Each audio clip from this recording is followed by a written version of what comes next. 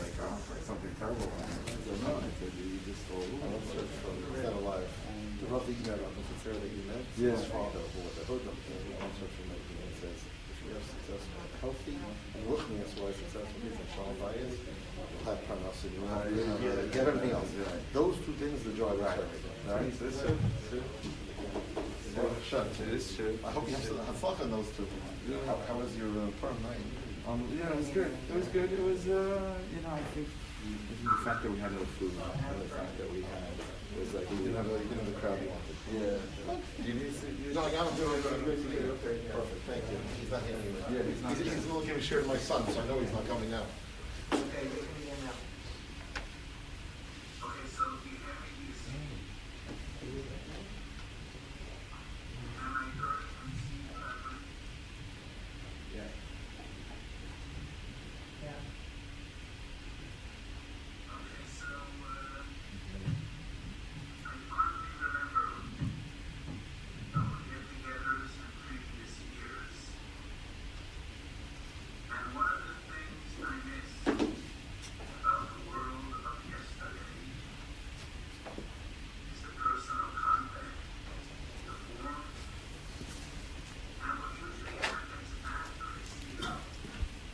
Because for the past year, I've been getting hundreds of shiurim, and you count, and I wrote this year at the Yolanda Shanghai, at a interesting county. And it's been an amazing opportunity. I think more people were exposed to my faith this year than ever before. But that's not the same. And as I said, it's a different world. And we don't know exactly when we come back to the world of yesterday. But one of the things I miss is what happens after the Shia. When I finish the Shia, people surround me, and we talk things over, and everybody looks at all of his questions and his remarks and his teenage, and that is so special. The personal touch, feeling people, not just seeing people from 10,000 miles away. But it's the best we can do under these abnormal circumstances.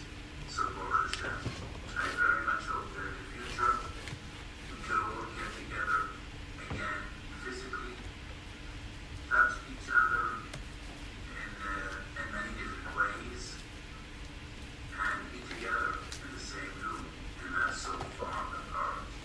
But Baruch Hashem, as I said, in these difficult circumstances, we have to thank the Kodesh Baruch Hu that we have this opportunity. So if I were to be sitting in a room like I see you, I would see each and every one of you. Now your room is somewhat darkened, and I just see general people. I would recognize any of them. But it's moving just to try to imagine civilized speech. And I know that the 10 or 20 or 30 or 40 people sitting in the room represent many, many, many more, hundreds and thousands of wonderful good Jews that listen to your Torah. So it's a source for me to be able to disseminate my Torah, and by such wonderful teachers of Torah as you all are. So before I get started speaking to you, this is the first of 3 different sessions that I want to wish all of you.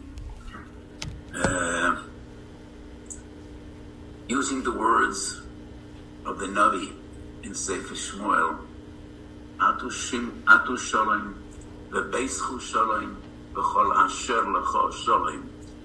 You and your families, your Rebbesons, your wives, your children should all have good health, and Kodesh Baruch Hu should watch over you and watch over yourself and watch over your flock. So Baruch Hashem. So the first session I was asked to speak about how my relationship with my great Rebbe, the Klausenberger Rebbe, affected who I am and what I do. It's a daunting task, and it's very moving to me because every time I just remember those wonderful experiences, days and hours and minutes, so many years ago, I am always moved to tears. And it's very difficult to summarize decades in a short talk. Summarize decades and summarize profound feelings. I first saw the Klausenberger Rebbe. I cannot recall exactly when it was. My memory is not very good remembering times and dates. And human memory is so selective. It's just unbelievable. But I was a young boy, and we lived in Borough Park. And we went for Shabbos or Yom Tov, I do not recall, to Williamsburg, to 131 Lee Avenue. The Klausenberger Shul in Williamsburg is, I think, still at the same place. I haven't been there for decades. And I remember looking into the face of the Klausenberger Rebbe. I was standing on the beam of the Oren Kodesh, cramped, squeezed between people. I remember the pain, but I also remember the awe, looking at him when he was davening and crying and literally talking to a Kodesh Baruch. In Chazal we find the expression, by Choni HaMahagel, Keben HaMischate Lifnei Aviv, like a child crying to his father. And those impressions are etched into my memory, into my mind, and I will never forget them. Because I was a young boy, seeing a Rebbe in my eyes, an old Rebbe in the eyes of a young boy, crying was an unusual sight. We usually don't see adults crying with tears, and crying for what reason? Baruch Hashem, not crying out of pain, but crying out of dveikus and davening to a Kodesh Baruch Hu was an unbelievable sight. So my kesher with the Klausenberger Rebbe goes back so many years, because my father was at Sanzer Chosed, and he was one of the closest people to the Rebbe before coming to Eretz Yisrael from the days of Fehrenwald of Germany. So that is my very first recollection. We arrived in Eretz Yisrael 3 days before my bar mitzvah. I was Oile L'Torah. My birthday is Tes Nisan, coming up shortly. I won't tell you how old I am. That is classified information. But so we arrived in Eretz Yisrael. We left America Motzei Shabbos. We arrived Sunday afternoon, and Wednesday night was my bar mitzvah. And the Rebbe was at the bar mitzvah, and he let me say my drasha. And at the day of my bar mitzvah, he put on tefillin for me. K'minhag HaChasidim, many people today come with their children. I should put on tefillin to their children. And then I started learning under his guidance, under his tutelage. So let me start by telling a story that I heard from my Rebbe, from the Klausenberger Rebbe, and I heard this many times. And it's just amazing how many memories he had from his great father. Because he was a bar mitzvah boy when his father passed away. His father was an Einikal of the Divrei Chaim. Reb Chaim Itzanz was the founder of the Tzanz dynasty. He had many sons. All were Rebbeim after his Ptira. One of them was Reb Baruch Megorlitz. His son was the Rudniker of Reb Tzvi, who was the Klausenberger Rebbe's father. The Rudniker passed away young, and the Klausenberger Rebbe was a bar mitzvah boy. And he still had so many memories from his father. So one of his earliest recollections was, and I tell the story as I heard it from him, not exactly as I heard it from him, because I heard it from him in Yiddish, and I'm sharing it with you in English. So the Klausenberger said, I was sitting in my father's lap, and he was crying. And I asked him, Abba, Father, why are you crying? And he said, I envy you, Zalman Leib, ich bin dich mekana. And I asked my father, why are you mekana me? You're a great Rebbe and you have many Hasidim, and I'm a little boy. I should envy you. And my father said, I'm mekana you, I envy you, because you didn't see ever the Divrei Chaim, the Tzanzer Rav. And I was taken aback, said the Klausenberger Rebbe, and he said to the contrary. It should be the other way around. I'm mekana you because you did see the great Divrei Chaim, the Tzanzer Rav. And my father, crying, told me, I saw the Tzanzer Rav. So after 120 in the heavens, they would ask me, you had the privilege of seeing the Tzanzer Rav, and you learned nothing from him, and this is who you are. But you never saw the Tzanzer Rav, so what could they demand from you? And this is a story that Klausenberger told many, many times. So being the Talmud of a giant, walking with giants, is not only a privilege, it's a great responsibility. And if you knew a Gadol B'Yisrael, after 120, you will be asked, what did you learn from him? Is this who you are? Despite the fact you were exposed to greatness and you witnessed greatness. Many times, I have the same thought when trying to explain the tragedy, the story that is told in Yevamah Samach Beis about the great Talmidim of Rebbe Kiva. And as you all remember, Yud Beis Elef Zelois Talmidim Hoyol Rebbe Kiva, he had 24,000 Talmidim, and they all perished in a very short period, ben Pesach le'Atzeres, between Pesach and Shavuos. And why did they die? An entire generation of Talmidei Chachamim, an investment of 24 years of toil. Rebbe Kiva left his home for 24 years to gear and raise those 24,000 Talmidim.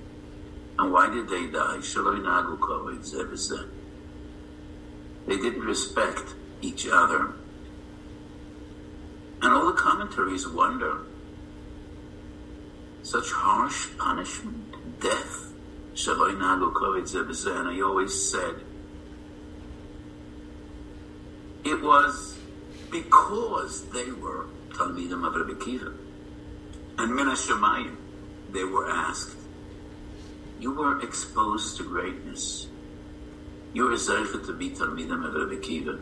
And he was the one that said, Chavev Adam Shenivro Mitzerem, in Perek Gimel of Masechet Avos.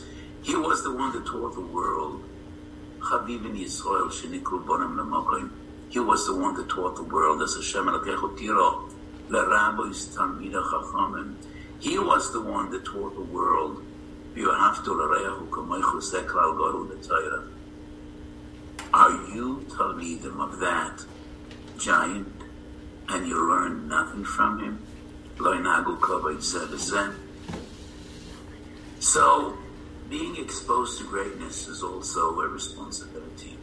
And being Mishamish and Adam Gadol makes it that much more important to learn from his ways. So yes, I was exposed to greatness, and I could only hope that I learned something. So, to understand the Klausenberger, we need to go back 4 generations and talk a bit about the Divrei Chaim, about the Tzanzer Rav. The Divrei Chaim was unique amongst Hasidic masters and teachers and Rabbeim. And many times I heard from the Klausenberger Rebbe, the one that Divrei Chaim passed away, his son, who was most notable out of all his sons, and most of the Hasidim, stuck with the Divrei Yecheskel, the Shinover. So the Shinover said about his father, could I say that nobody is as great as my father in Torah in this generation? I can't say that. This is a generation, like every generation, which has many Gedolim, many giants, many sages. Maybe there are some others that could compare with my great father in Yediyas HaTorah, in their knowledge. Could I say that no one compares to my father in Avodas HaTefillah? Maybe yes. Maybe somewhere out there might be a tzaddik that davens like my father davened. Could I say that no one compares with my great father in Chesed? It is said about the Divrei Chaim that he was makbid and noisar, and he never had a pruta in his pocket or in his home overnight that he didn't give away to the poor, to the desperate, to the needy.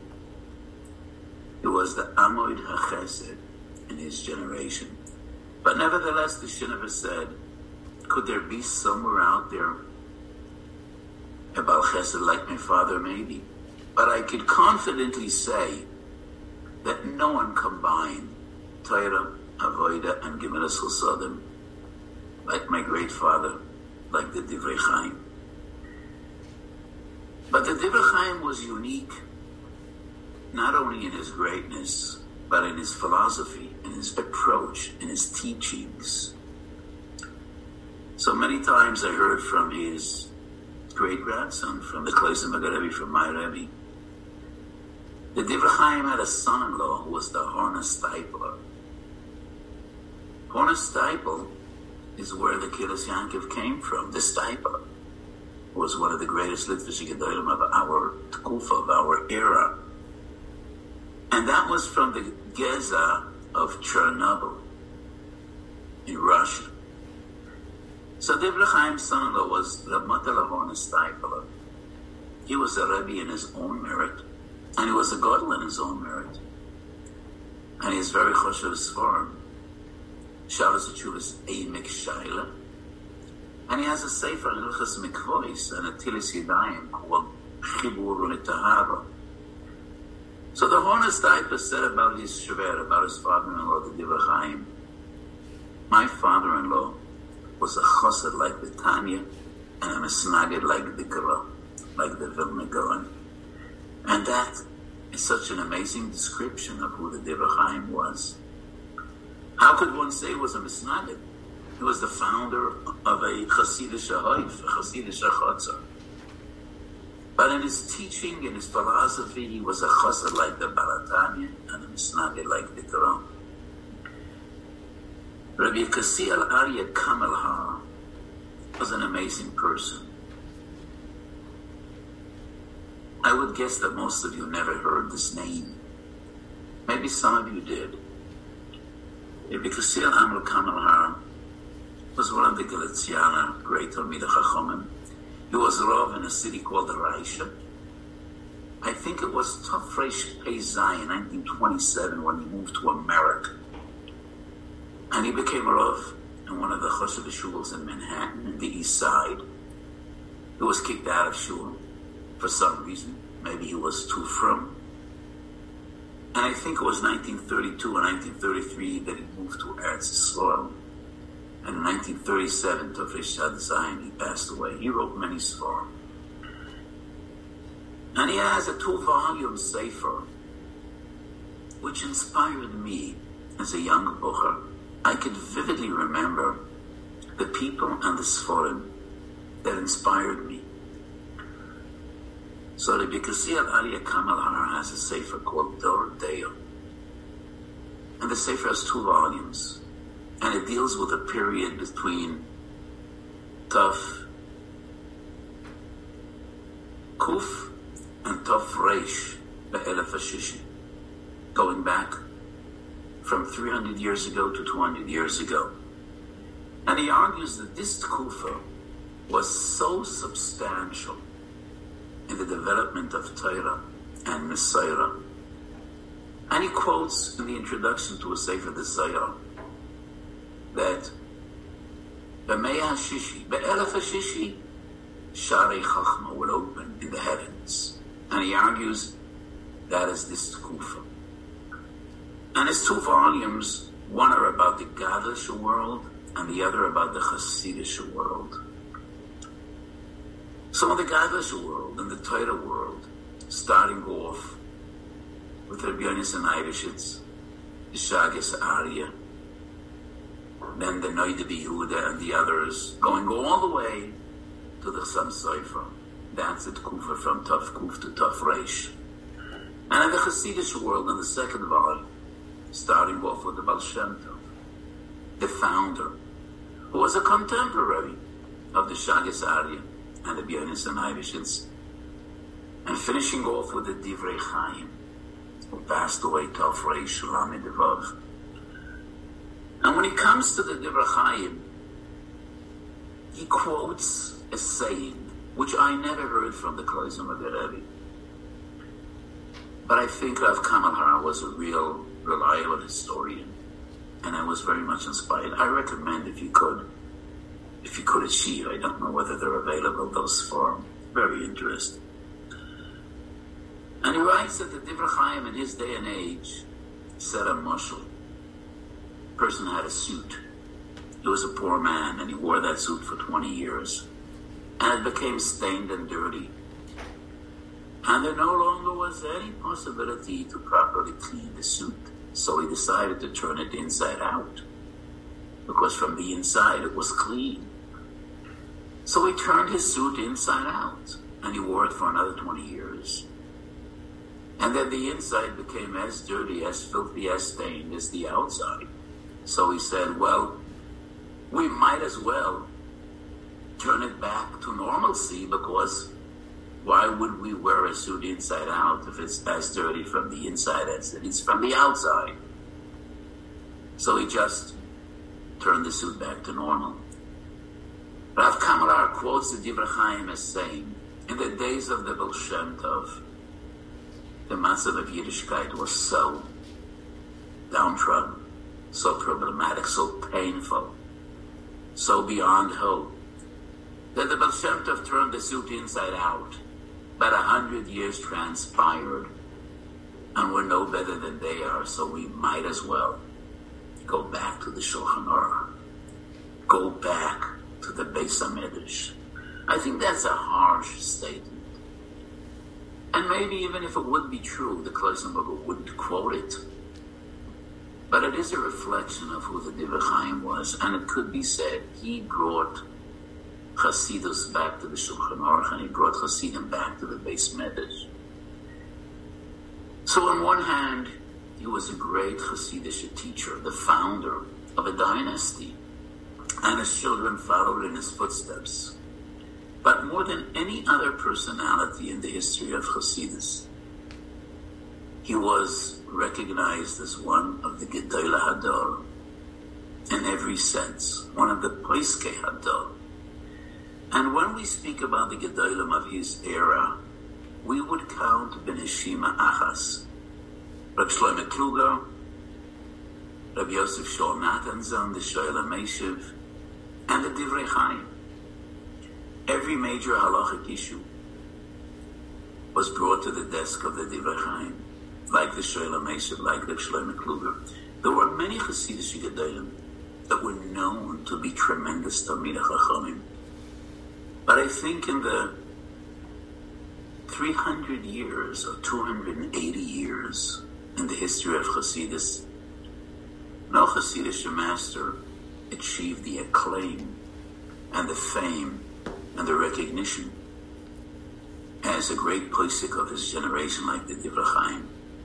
And we move fast forward 3 generations to the Klausenberger. And I think my Rebbe also was a chassid like the Tanya and a misnagi like the Gra. And he too was one of the major gedolim of his generation. So many other Hasidic Rebbeim were known to be great Talmidei Chachamim, but I don't think any of them achieved the renown, the acclaim, and the status of the Divrei Yatzev as a posek, as a teacher of Torah, as a Rosh Hashiva. He was no less Rosh Hashiva than Rebbe. And one of the stories that stands out in my mind. So the Klausenberger's platform to speak to his Talmidim and to the world was his Chumash Rashi Shir. that he gave Thursday night. So Thursday night was known as the Chumash Rashi Shir. And then he spoke his mind about current issues, relevant issues, about the problems, the issues of the times. And I remember once, there was a person living in Kiryat Sanz, and he was an exception. He wasn't, it sounds a chosed, he wasn't a chosed at all. He was a yeker. And he moved to Kiryat Sanz because he was the menayel of the girls' school. So he was a professional machanech, nothing to do with Chassidus. And his children were briskers. They learned in brisk. So once he brought his two sons-in-law just to get a bracha from the Rebbe, from the Klausenberger. And the Klausenberger spoke to them in learning, and he was very impressed. And then he asked them, how much do they pay you in Koilel? Some of you probably learned a brisk, and you know they pay peanuts. They barely pay anything. And the Klausenberger was so moved and so impressed by these two little Shi'in. And the next Thursday night, he blasted us. He blasted the Talmidim and the Hasidim, and he said, you think I need your Streimlach? This week, I met two young Galite. They told me they learn in brisk. They don't wear Streimlach. But I spoke to them in learning, and they're such great Talmidei Chachamim. And they learn Torah mit Toichatcha, Kachi Darka Shel Torah, Paspa Melach Toichel, Mayim B'Msura Tishta. I don't need your Streimlach. They mean nothing to me. All I need is Torah. And I remember that shmuz. Did he need the Streimlach? Yes, he did. Of course he did. You know, he was such a kanoi about levush.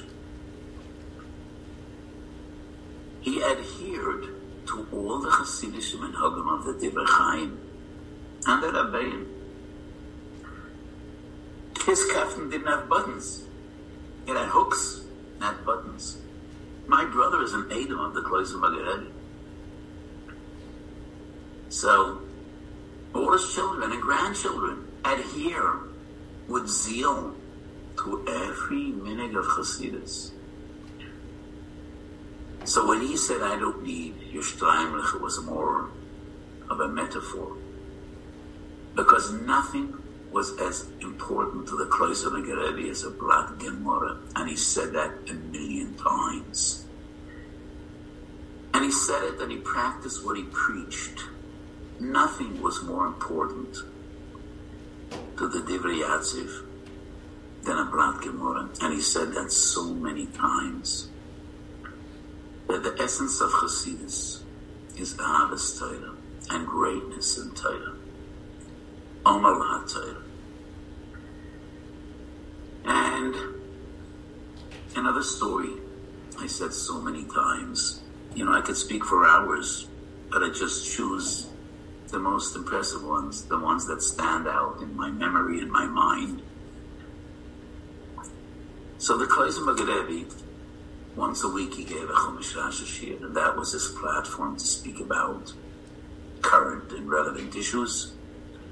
Once a week he gave a Shir Klali on the Masechet that we learned in the yeshiva for the entire yeshiva, but every day he gave a private Shir in his own room, small room, and only a little group of Talmidim participated in that Shir. And for a few years I was one of them. Sometimes we were 5 or 6 or 7, never more than 1,000,000. And the Shir usually took an hour and a half. And I remember one Shir that was exceptionally short. It was about 45 minutes. And it was only after the Shir that we became aware why. So there was a very special person living in London, a big Baal Chesed, and he was very close to the Klausenberger Rebbe. His name was Ephraim Zalman Margolius. Maybe the name rings a bell to any of you. And he cooperated with the Rebbe on many Chesed projects.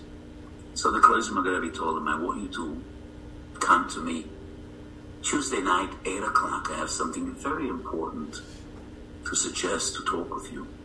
And he apologized and he said, it's impossible because I have a 12 o'clock flight and I need to catch the flight. And by the Klausenberger Rebbe, it was very well known that a time is never really a time. He could make a meeting at 8 o'clock and not be available till 9:30 because he might be davening Marav a quarter to 8. And you could never guess in advance how long a Marav would take. It could take 20 minutes, it could take an hour. So Mr. Margulies apologized and he said, I need to catch a flight, so it can't be. So the Klausenberger said, I know you need to catch the flight. Now that I know, come at 8 and I will be available. Okay, so he arrives Tuesday night, 8 o'clock.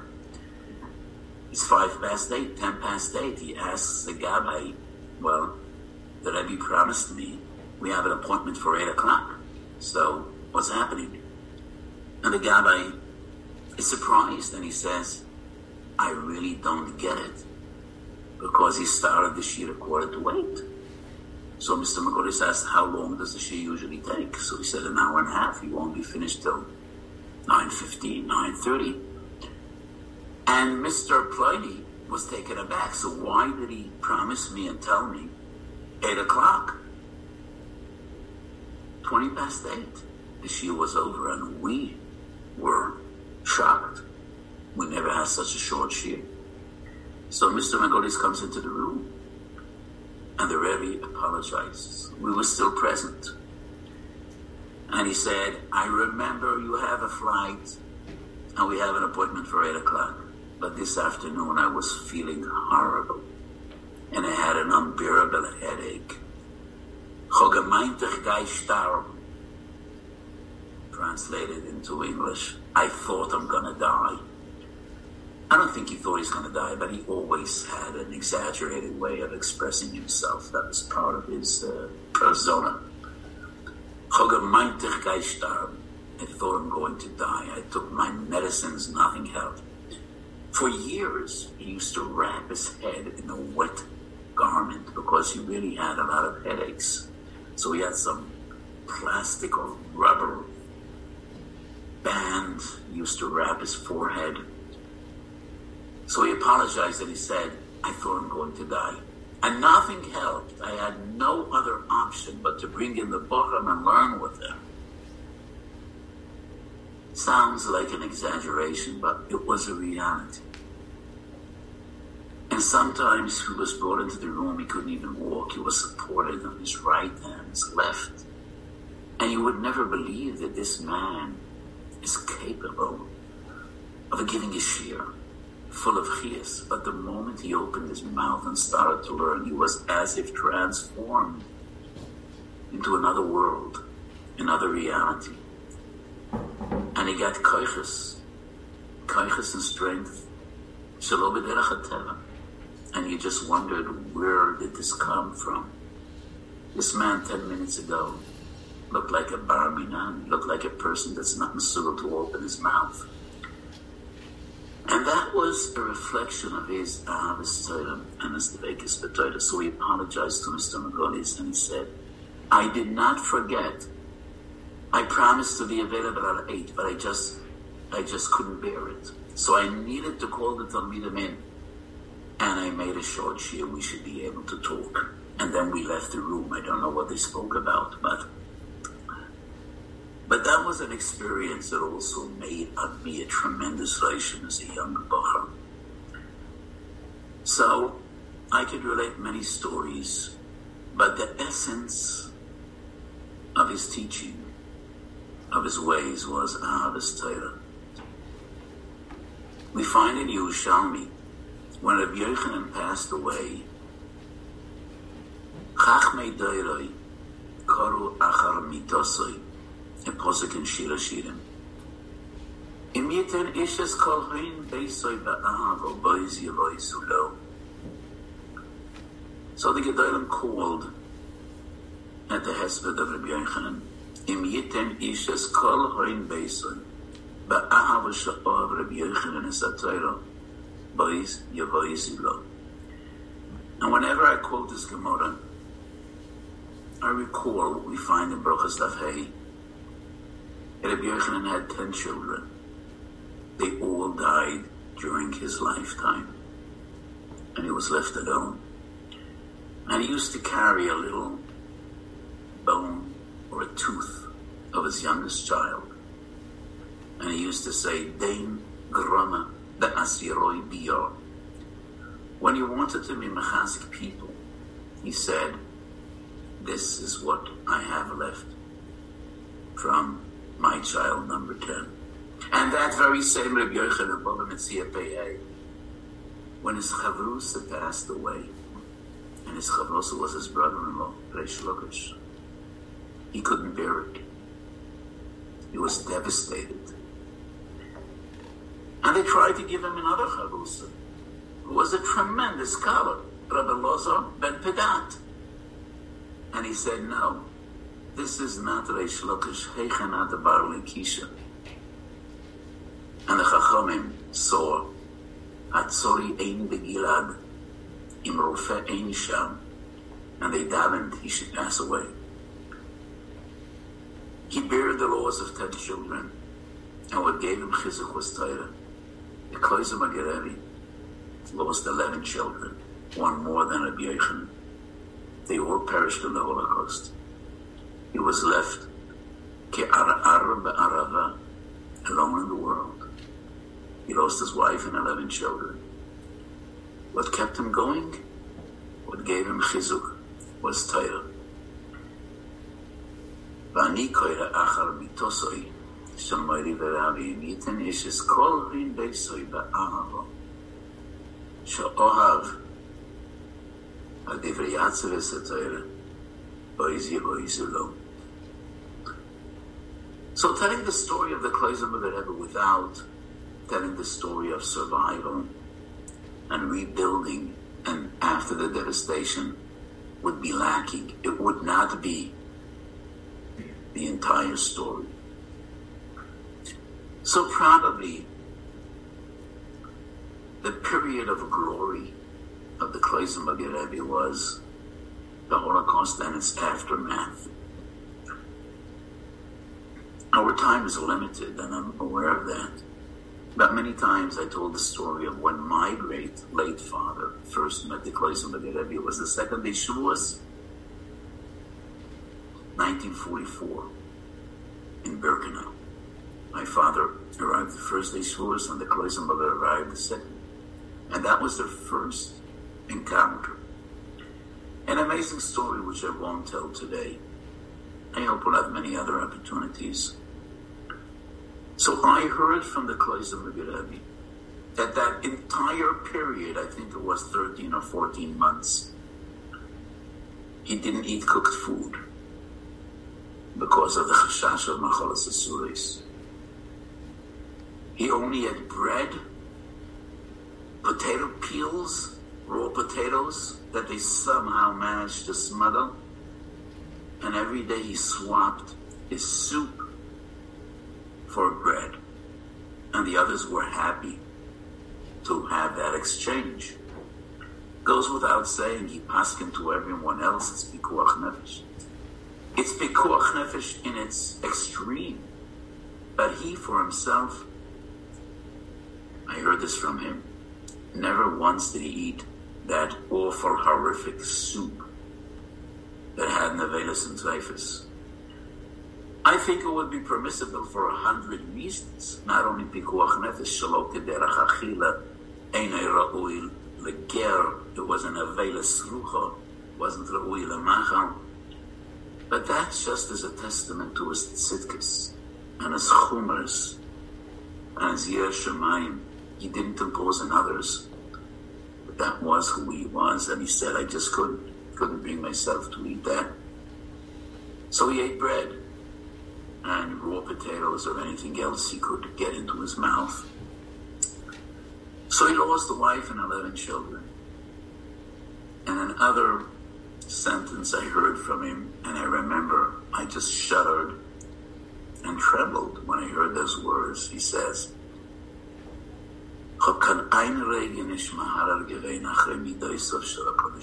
not for one moment did I question HaKadosh Baruch Hu's ways. And when I tell the story to you, I'm choking up because in the depths of agony, in Gehenna, a tzaddik, a Kodesh, loses his entire family, his wife and 11 children, and he said, never for a moment did I question the Kodesh Baruch Hu's ways. So on Perikei of Masechet Avos, the Mishnah says, "B'asora nisyonos nisnase Avraham Avinu va'omad bekulam." An interesting Rashi says, what do Chazal mean va'omad bekulam? V'lo hirher achrei midaisav shel HaKodesh Baruch Hu. It's not only that he passed the test, maybe many others would pass the test as well. So yes, HaKodesh Baruch Hu was Menasa Avraham Avinu 10 times. He put him to test 10 times. And Avraham Avinu overcame. He rose to the challenge. He passed all those tests. But Rashi notes what was special about Avraham Avinu.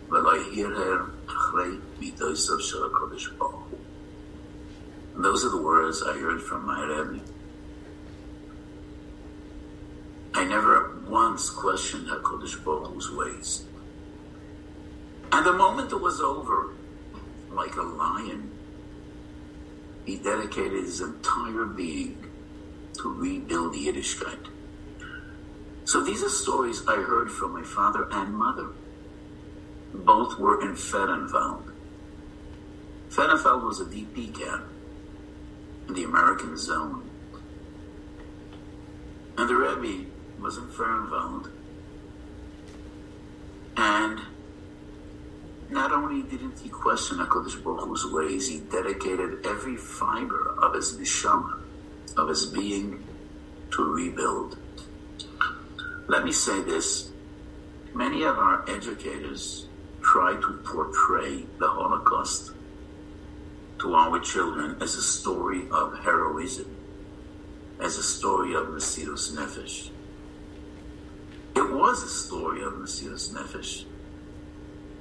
About 1% of the story is about Mesirus Nefesh. 99% is about devastation, death, unbelievable suffering, annihilation. Probably the darkest period in the history of the Jews. Excluding Chorban Beis Hamikdash, because Chorban Beis Hamikdash was the loss of Shekhinah. But in the magnitude and the volume of suffering, probably the Holocaust surpasses anything we knew since Avraham Avinu, since Moshe Rabbeinu, including Golus Mitzrayim. And when it was over, for every Jew that wanted a Beis Medrash, there were 100 that wanted a theater and a movie house. Most of the people just wanted to live. And the Klausenberger begged, is anybody willing to volunteer to help me bury the dead? There were Jewish corpses everywhere. No one volunteered. People wanted to live. They had enough of death. They had enough of seeing Mason. My late father was the only one that volunteered. And they got an army jeep from the American commander of the camp with an army driver and some shovels. And they roamed the landscape, burying Macy Yisrael. But the Rebbe did not despair. He opened the yeshiva and a school for boys and girls. My mother learned in the girls' school. My father taught in the yeshiva. One by one, little by little, he rekindled those Yiddish neshamas. And like a father and a mother combined, put into one. One more and one more and one more. Yiddish neshamas came back to HaKadosh Baruch Hu by his efforts. The first yahrzeit of the Klausenberger Rebbe, I spoke at the Aguda convention, and I was asked to speak about the Rebbe. And one of the moving stories I told was Erev Yom Kippur. in Fedenwald, first year after the liberation. It was a few months after the camp, after they were liberated. And the Klausenberger Rebbe was an unbelievable tzaddik, an unbelievable Ilui. Soon we'll speak about his tefillas. His tefillas were legendary. Rav Shai, am I going over time? We could take another few minutes. Okay. So it's Erev Yom Kippur, and he's sitting in his room preparing for Yom HaKadosh. And there's a knock on the door. He opens the door and there's a girl standing there. And she says, Rebbe, I remember in the past, my father used to bench me every year, every Kippur. But my father went up and smoked, so I have no one to bench me. Will you bench me? So he took a handkerchief, spread it over her head, because he wouldn't touch the head of a girl. Put his hands on her head and he benched her. She left the room smiling. A few minutes later, there's another knock, and another and another. And more than 100 little girls stood in line. And my mother was one of them. She wasn't a little girl, she was 17 years old. But, like a loving father, put his hands in each and every one of those heads and benched them. So the Klausenberger Rebbe was known to be a takaf. But in that period, with all the love and the warmth one could possibly have, that is how he brought those nishomas back to Yiddishkeit. So he was my father and mother's shadchan, and he was their Masada Kedushin. And this is how my family came to be. So I hope to continue this talk at another opportunity, because I have so much more to tell. So I could only hope and believe that some of what I saw and experienced left a mark and inspired me to try to dedicate my efforts and my koiches to teach Torah and to be Mekarev Levi Yisrael El Ulium Shabashamayim.